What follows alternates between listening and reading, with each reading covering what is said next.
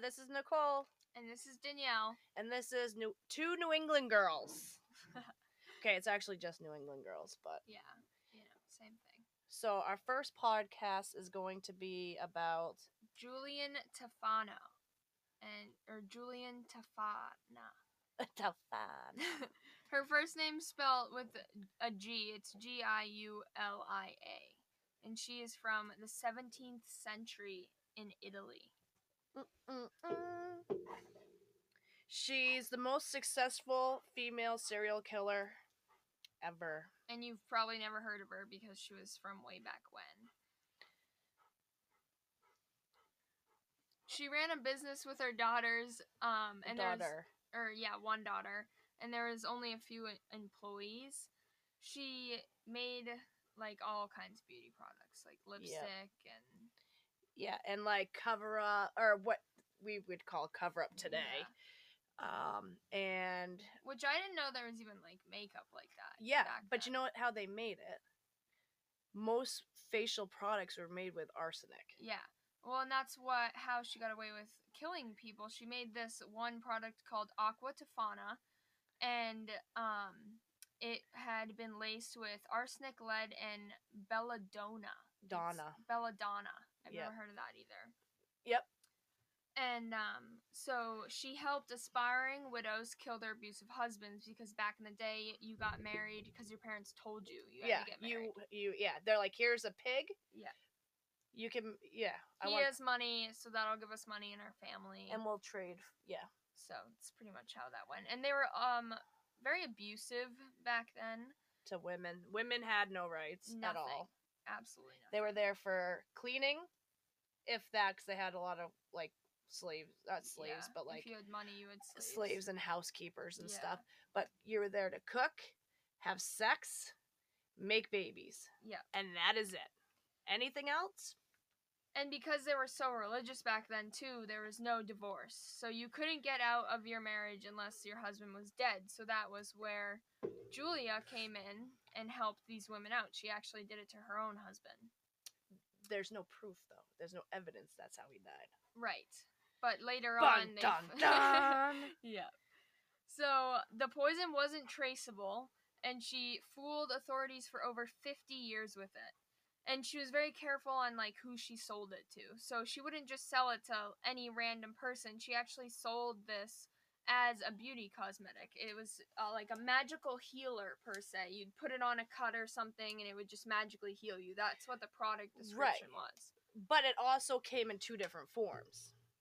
So one came in powder, I think, and one came in a liquid, which they were disguised as a religious, like... whatchamadinger, like a religious oil. Oh, yes. That they used back then. So they could slip it into, she could be like, oh, I'm powdering my nose, scrape into his food. And it was odorless, tasteless, colorless. 4 drops could kill a grown-ass man. Like, you could do 1 drop in dinner, and after 1 drop of it, your victim would have, like, flu-like symptoms. And then by the second, the flu-like symptoms would get even worse. Because that's what she was known for, is she told them to do it slowly. Yeah, because you didn't want to just kill them off the bat, because what happened was if you killed them slowly, they could put your name in their will. Right. And that's what they wanted to do. Right, and that, he was just a sick person. He must have had something wrong with him. Yeah, exactly. It didn't look as, like, suspicious. And by the 4th dose, they would be dead. So the men would obviously sign their will over to their wife, and they would give them everything they have.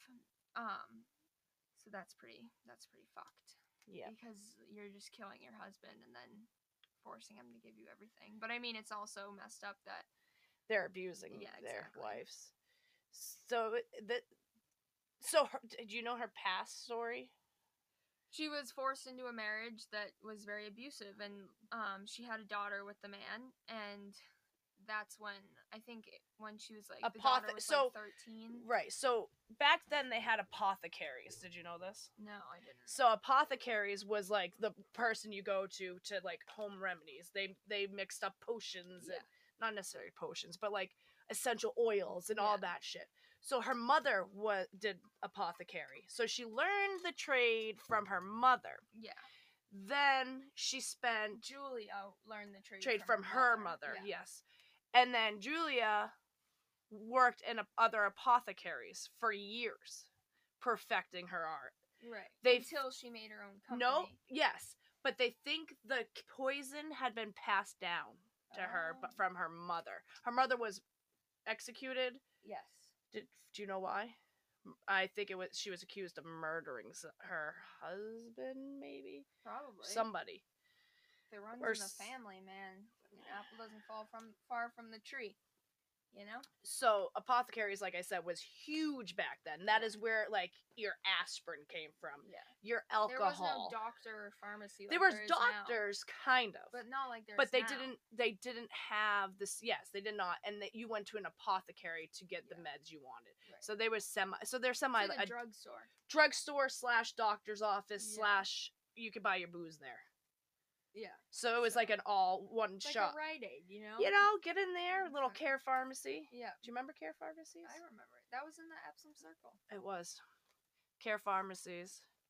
So yeah, so that's what apothecaries was. And there is actually a site called Apothecary something, and you can buy like essential oils and shit like that. It's where I get my soap making stuff from.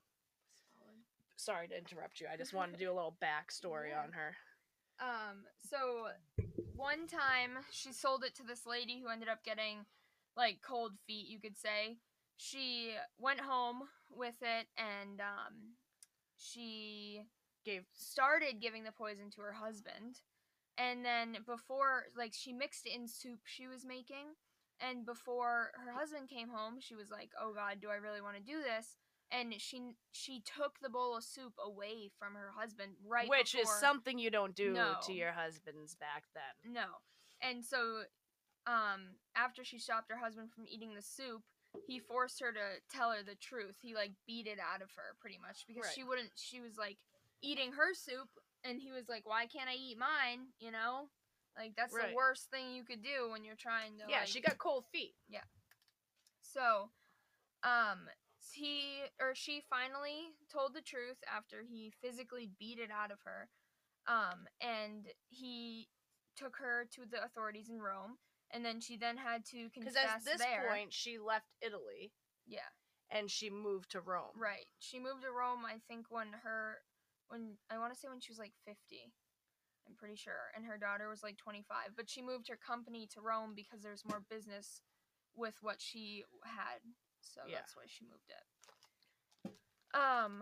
Once she was in Rome, she was again tortured to then say Julia's name. So when news got out that like Julia was being manhunted for selling these things, she ran to the church, and This is so sad because a church is supposed to be your safe haven. Though. And it was. Yeah. Only like 3 days, it said. So the church hid her for a few days until people started a rumor that Julia had poisoned the town's water supply. So then it got everyone against her because they're like, oh my God, this crazy bitch just she's trying to kill us all. Yeah. She should have. For real. So then the people of the town like broke into the church. They did not they didn't give two shits. No. So that was supposed to be sanctuary. Yeah. Like even now I think churches are sanctuary places where like you have to have like a real good reason and like a search warrant to take somebody out of a church. But back then it was even more so a sanctuary for anybody. Well, because if you think about it, like back then, religion was so much stronger than it is now. Yes. So that they're like, if you're like confessing your sins, then we will take you in because you have confessed your sins. Right. Like, so it's nowadays. I don't even think the church won't let you stay there. I think certain ones will. Like, I think it's still one of their things. Yeah.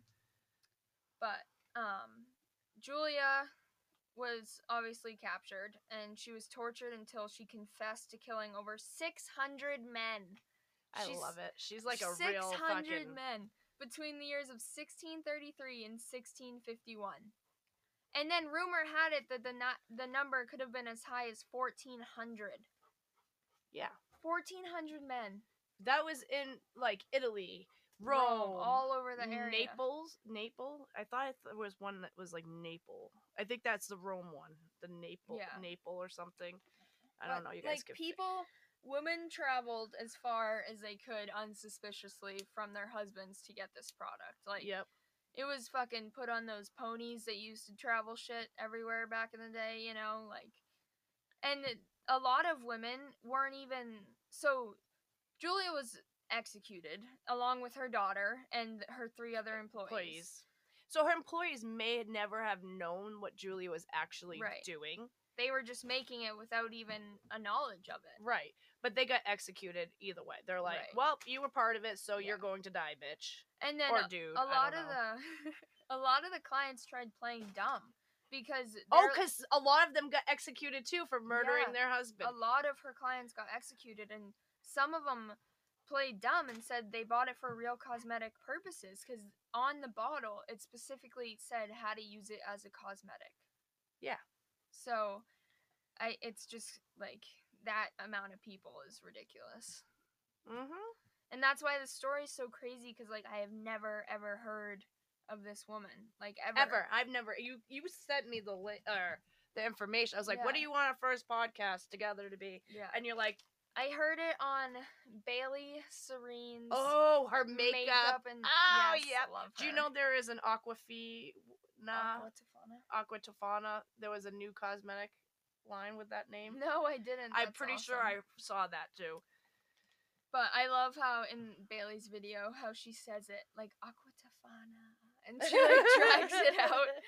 But while she's doing her makeup. Yes, I like that. Yeah, her, but... I like a lot of. Have you listened to like Color Me Dead podcast? No. Or Morbid? Oh God. I haven't. Or what's the other one I really like? Those two are like 2 of my favorites, and then there's Crime Junkies. There's another girl on Facebook that I like watching, but I can't remember her name. She doesn't do like makeup or anything. She just like sits there and talks about it, but she's good too. Wait, is it My Friend in Maine? She's like famous. Oh. She might be famous too, jerk.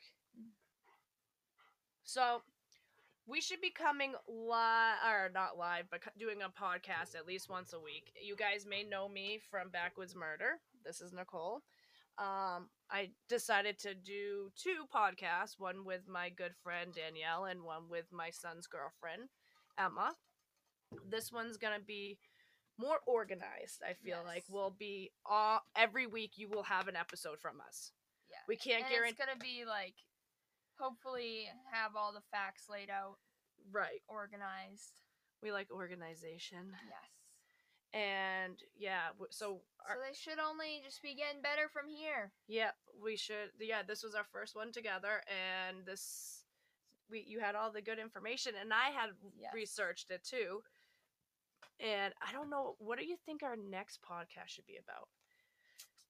I know. I kind of really like women murderers. Like, because like you don't hear about them. No, but there's been some serious serial killing women out there. 600 to 14,000. When women do it, they do it right. They're like, okay, if I'm gonna be a murderous bitch, I'm just gonna take them all out. Yeah. Let's just fuck them all up right now. It's just, I feel like there's probably so many women murderers out there that, like, don't get caught because they don't use their brain. Because they have that extra, I don't know, like a chromosome or something. Yeah. They have, like, this extra sixth sense. They're like, beep, beep, beep, beep, beep, beep, beep, cops are coming. Boom, gone. There was actually a woman that murdered people, and she was hiding in plain sight. I gotta find out who that is. I'm gonna ask Kaylee about it. Because she's like, Nicole, you gotta look up this case. This woman wasn't captured for so many years, and she was literally hiding in plain sight. Like, people saw her every single day. And then they're like, oh, wait a second. I was actually reading something that, like, every person, like, meets and or walks by a serial killer at least 15 times in their life. Really? Mm-hmm. Yep. That's some crazy shit. That is crazy. So our podcast is not only going to be murder. No. It's going to be like supernatural, like weird occurrences that we find. Like aliens and Bigfoot. And... Yeah, just stupid stuff that we find interesting. So if you stick with us, you're going to hear a little bit of everything. And then there's going to be like haunted episodes. Yeah. Because I have some crazy stories that took place.